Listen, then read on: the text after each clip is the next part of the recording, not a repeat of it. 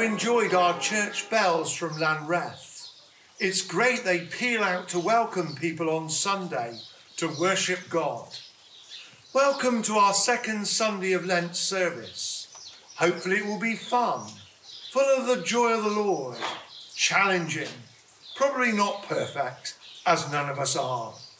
We'll be on location in Trelawny Benefice, a group of 7 mainly coastal churches in southeast Cornwall, so you can enjoy Cornwall, our home. It's where Bishop Trelawny hails from, where legend has he led 20,000 Cornishmen to London to stand up for the rights of the Cornish people. It's been raining all week, so you'll find us inside at the Eden Project and at the lifeboat station, amongst other places. We found a fresh and new way of doing church here. Lots of our services are on village greens, farms and quaysides. We're meeting a new wave of people, just like the monks who first came to Cornwall to share their faith. Also like the famous Cornish evangelists of the past, Billy Bray, who saw revival amongst the mining community, and John Wesley, who rode around this county on horseback, sharing his faith. We preach outside to all who will gather to listen. Often in the summer, 100 or more people gather on the quay in Polruan, some with a pint in hand at our outdoor summer services. Today we'll be explaining the theme of taking up our cross and following the Lord. I'll be sharing of how I found myself here in Cornwall, creating fresh expressions of church. So we hope you enjoy worshipping with us. With God, nothing will be impossible. For he is our God. And the God of salvation is making all things new. Amen. This is the day that the Lord has made. Let us rejoice and be glad in it. Loving God, we have come to worship you. Help us to pray to you in faith, to sing your praise with gratitude, and to listen to your word with eagerness, through Christ our Lord. Amen. Psalm 24. The earth is the Lord's, and everything in it, the world and all who live in it. For he founded it on the seas and established it on the waters. Who may ascend the mountain of the Lord? Who may stand in his holy place? The one who has clean hands and a pure heart, who does not trust in an idol or swear by a false god. They will receive blessing from the Lord and vindication from God their Saviour.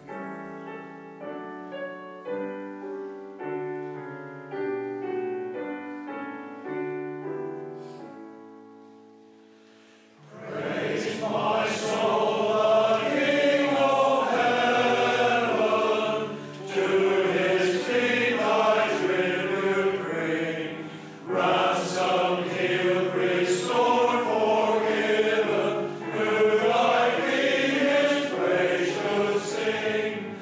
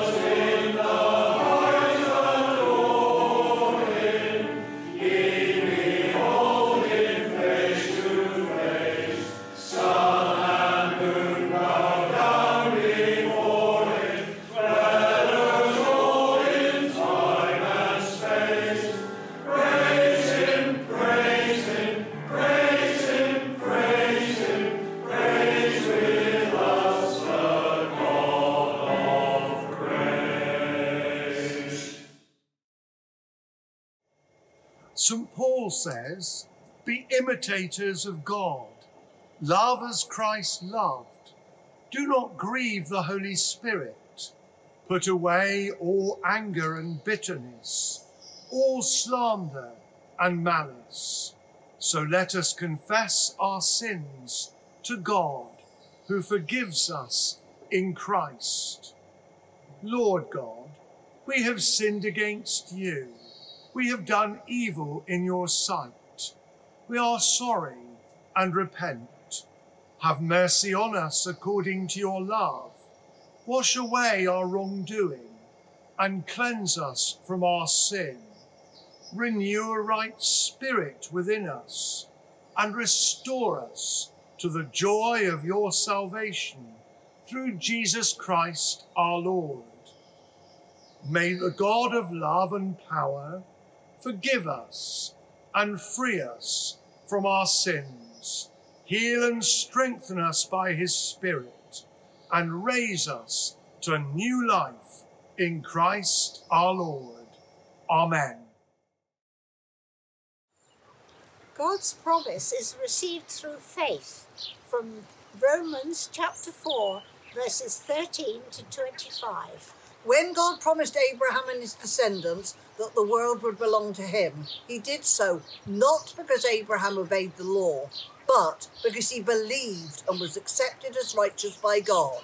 For if what God promises is to be given to those who obey the law, then man's faith means nothing, and God's promise is worthless.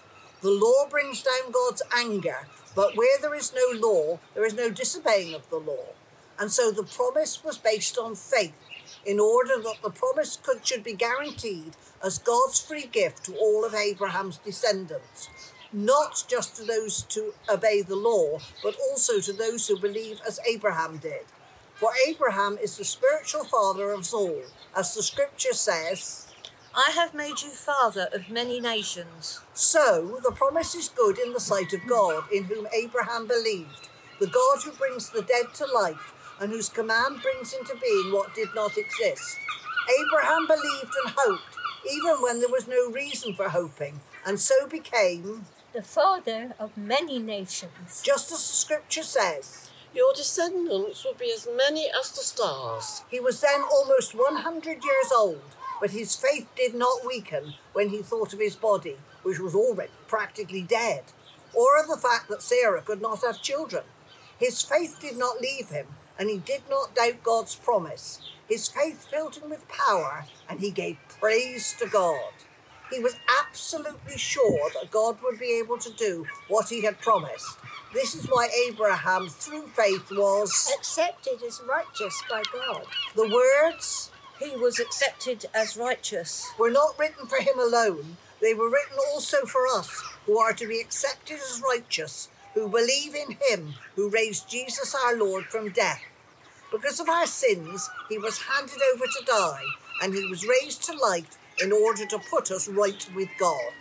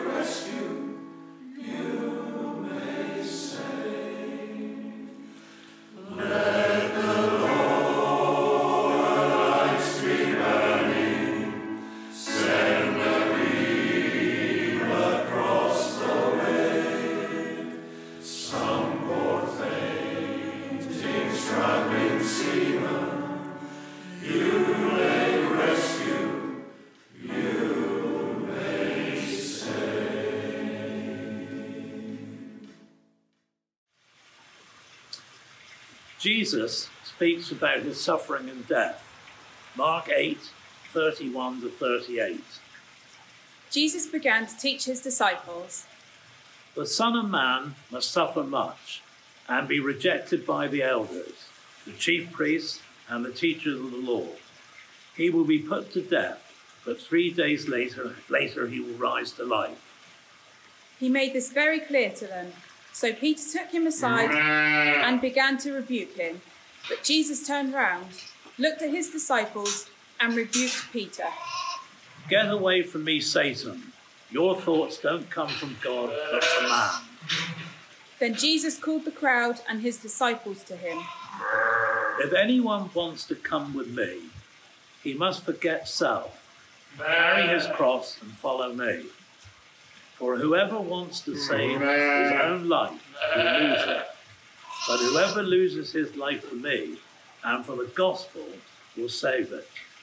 Does a person gain anything if he wins the whole world but loses his life? Of course not. There is nothing he can give to regain his life. If a person is ashamed of me and of my teaching in this godless and wicked day, then the Son of Man will be ashamed of him when he comes in the glory of his Father and the holy angels." If anyone wants to come with me, he must forget self, carry his cross, and follow me. For whoever wants to save his own life will lose it. But whoever loses his life for me and the gospel will save it.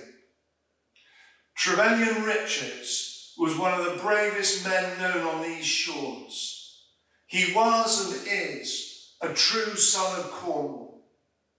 Trelawny was the coxswain of the Penley lifeboat based near Mousen. On the 19th of December 1981, the cargo vessel Union Star suffered engine failure on its maiden voyage, and in hurricane-force winds and waves up to 18 metres high, was driven towards the craggy Cornish shore.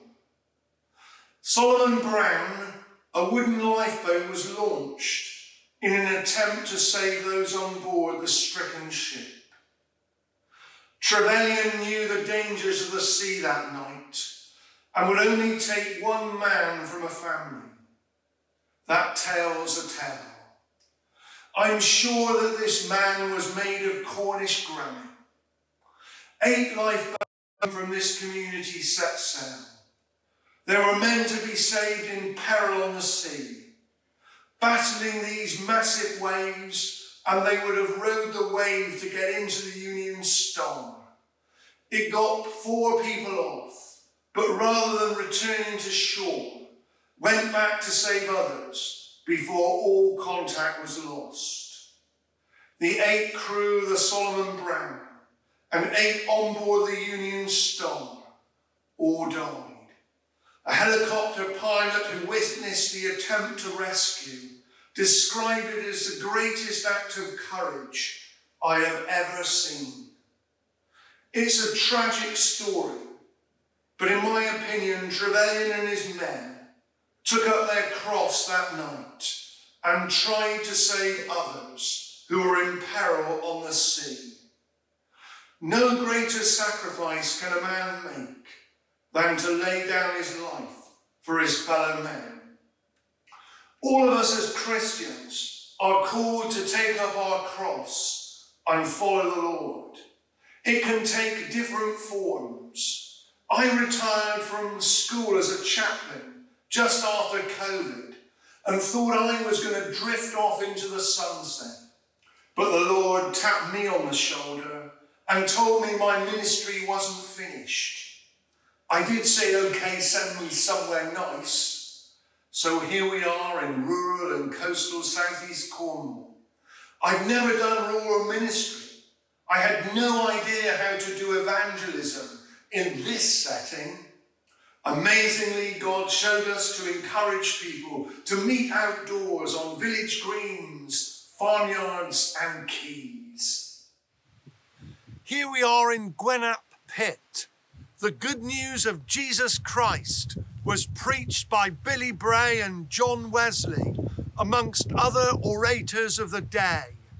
10,000 people would gather in this auditorium when mining was at its height and God was moving amongst the Cornish people. The most important thing we can do as Christians is share our faith. It's a command of Jesus. Go to the lost sheep. Go and tell John. Go and invite all you meet. Go and make disciples. People are in a desperate state. Jesus is the way, the truth, and the life. If we were in the Sahara Desert and discovered an oasis, it would be extremely selfish not to tell people. If, having discovered the good news ourselves, we feel an urgent desire to pass it on. I've been doing that for nearly 40 years.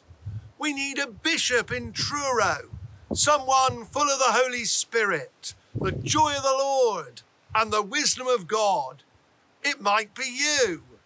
We need priests and fellow workers. You might consider the land of the saints, as we call it in Cornwall. I always challenge my pupils at school to use their gifts and skills to help someone else in the world. We can't change everything, but if we all did our bit, it would be a better place.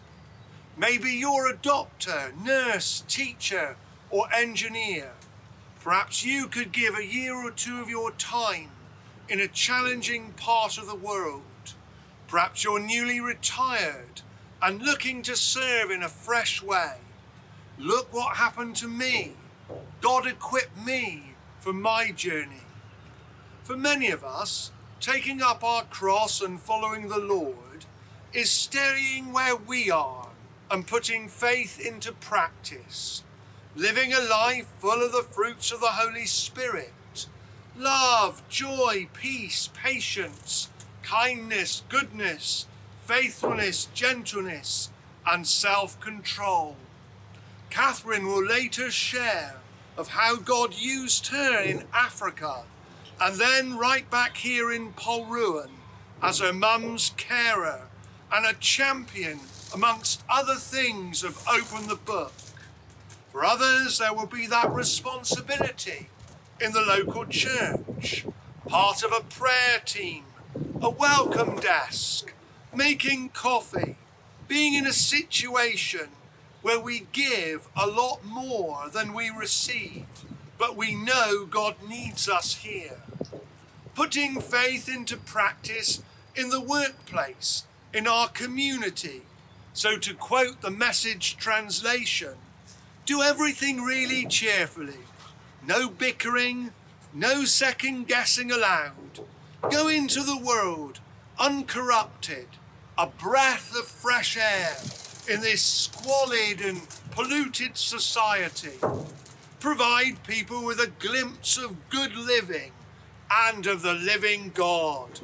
Carry the light, giving message into the night, so I'll have good cause to be proud of you.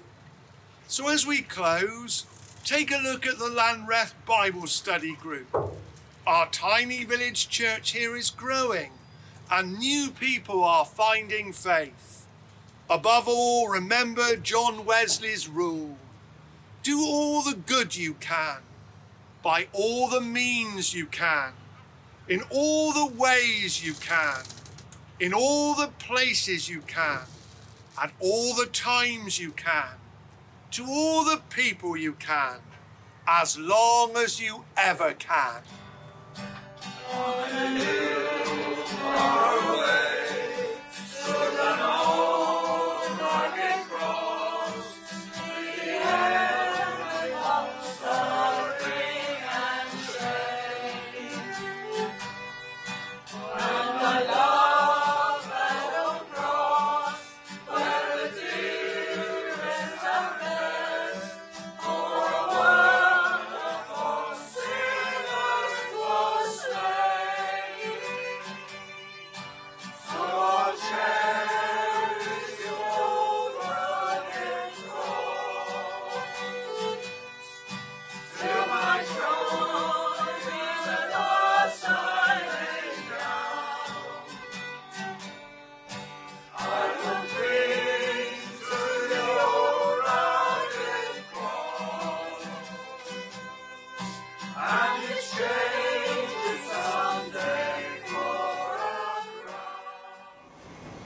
let us declare our faith in the resurrection of our Lord Jesus Christ.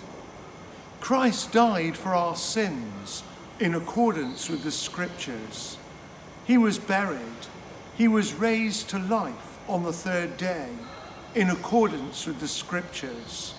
Afterwards, he appeared to his followers and to all the apostles. This we have received, and this we believe. Amen.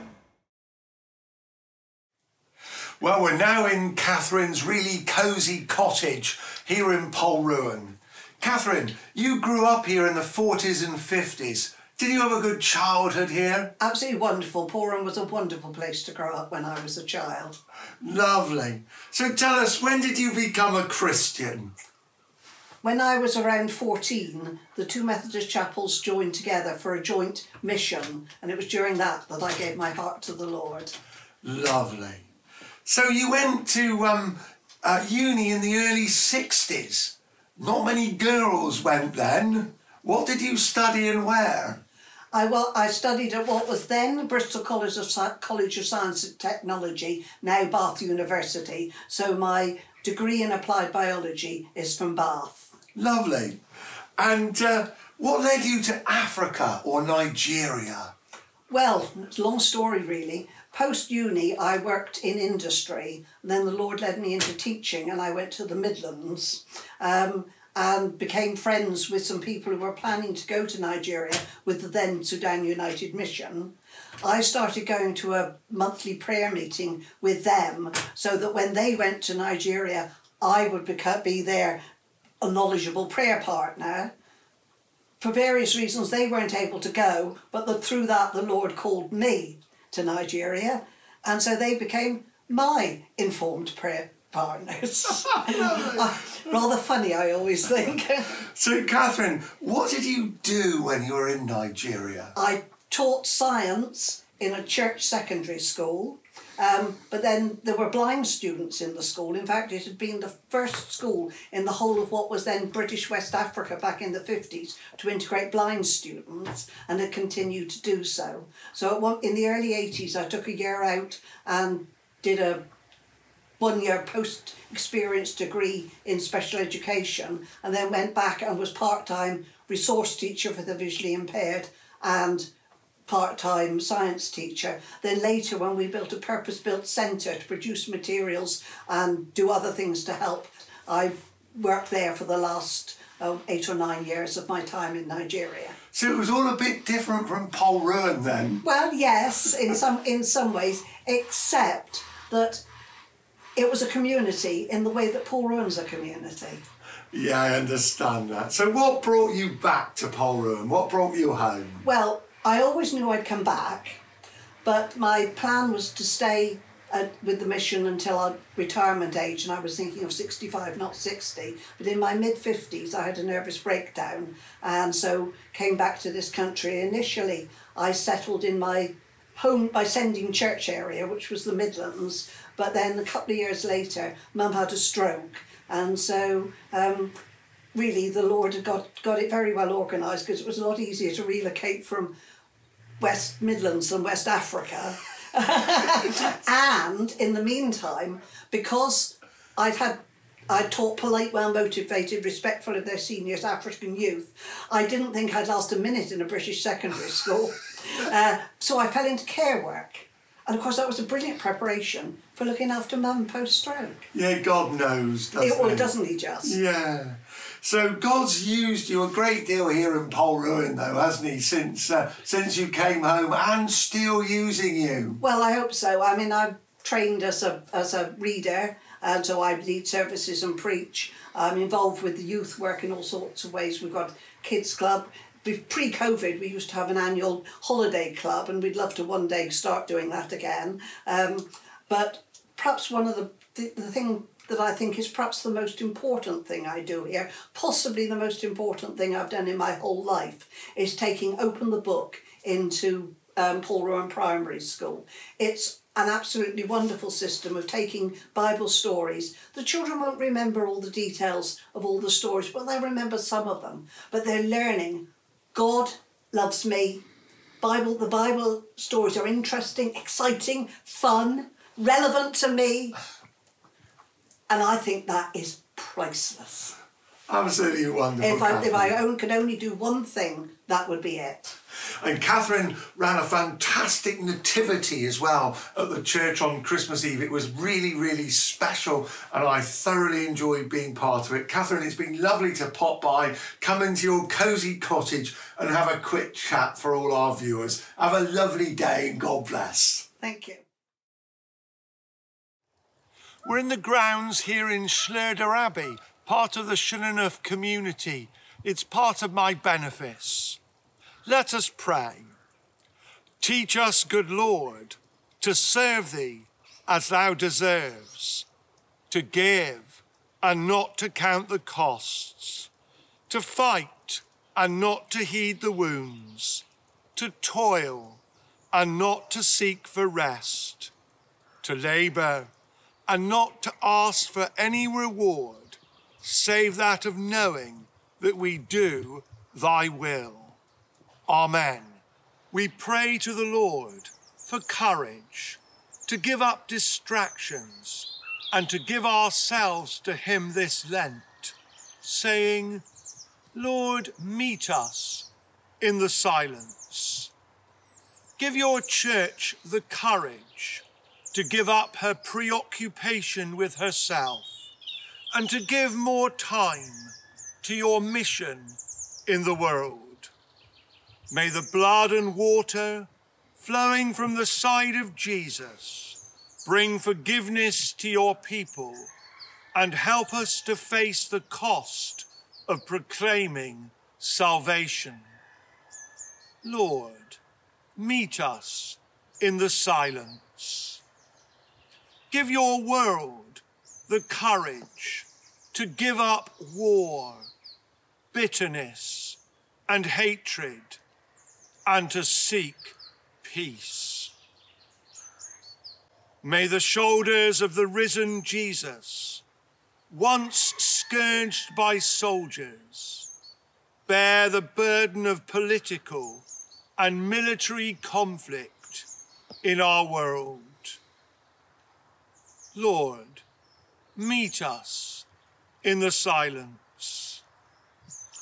Give us the courage to give up quarrels, strife, and jealousy in our families, neighbourhoods, and communities. May the presence of the risen Jesus, his body once broken and now made whole, bring peace and direction as we live with one another. Lord, meet us in the silence. Give us the courage to give up our selfishness as we live for others and to give time, care, and comfort to the sick. May the wounded hands of Jesus bring his healing touch, and may the light of his presence fill their rooms. Lord, meet us in the silence. Give us the courage to give up our fear of death and to rejoice with those who have died in faith. May the feet of the risen Lord Jesus, once nailed to the cross, walk alongside the dying and bereaved in their agony, and walk with us and all your church through death to the gate of glory. Lord, meet us in your silence. Give us strength and hear our prayer here and in eternity. Amen. As our Saviour taught us, so we pray. Our Father in heaven, hallowed be your name. Your kingdom come, your will be done, on earth as in heaven. Give us today our daily bread. Forgive us our sins, as we forgive those who sin against us. Lead us not into temptation, but deliver us from evil. For the kingdom, the power and the glory are yours, now and forever. Amen. The Collect for the Second Sunday of Lent. Almighty God, you show to those who are in error the light of your truth, that they may return to the way of righteousness. Grant to all those who are admitted into the fellowship of Christ's religion, that they may reject those things that are contrary to their profession, and follow all such things as are agreeable to the same, through our Lord Jesus Christ, who is alive and reigns with you in the unity of the Holy Spirit, one God, now and forever. Amen.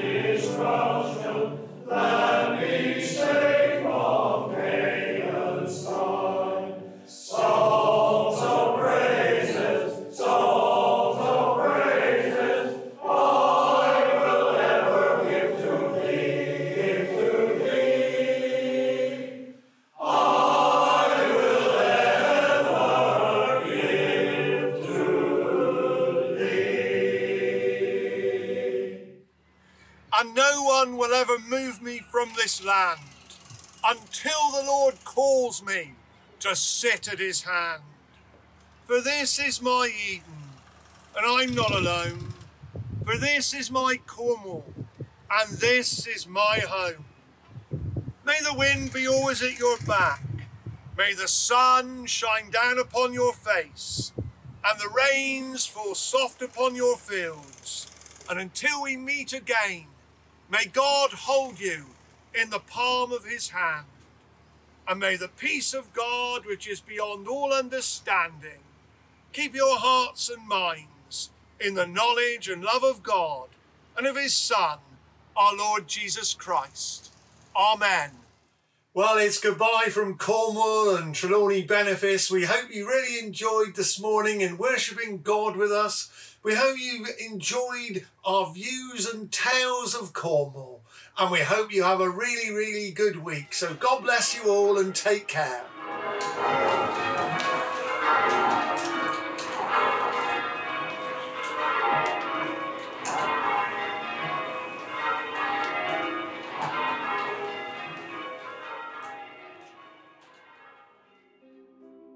Welcome to the Archbishop's Lent campaign Watch and Pray, Week 2, where we consider the theme of movement. And we take much of our reflections from the stories in Genesis from Abraham and Sarah and their children and grandchildren, heroes of the faith. And one of the things we come to realize is that movement is a part of life, and not all movement is easy. As we look through these stories, we consider the movements of our own lives, filled with shame and guilt and force and uncertainty. But we also come to realize that our God is a God always on the move.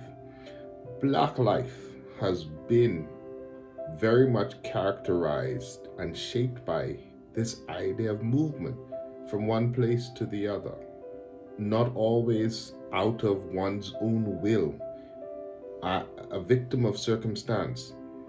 But Black spirituality has taught us that there is a God that moves in and through the circumstances of life, and God has a plan. So let's move. Let's consider movement this week.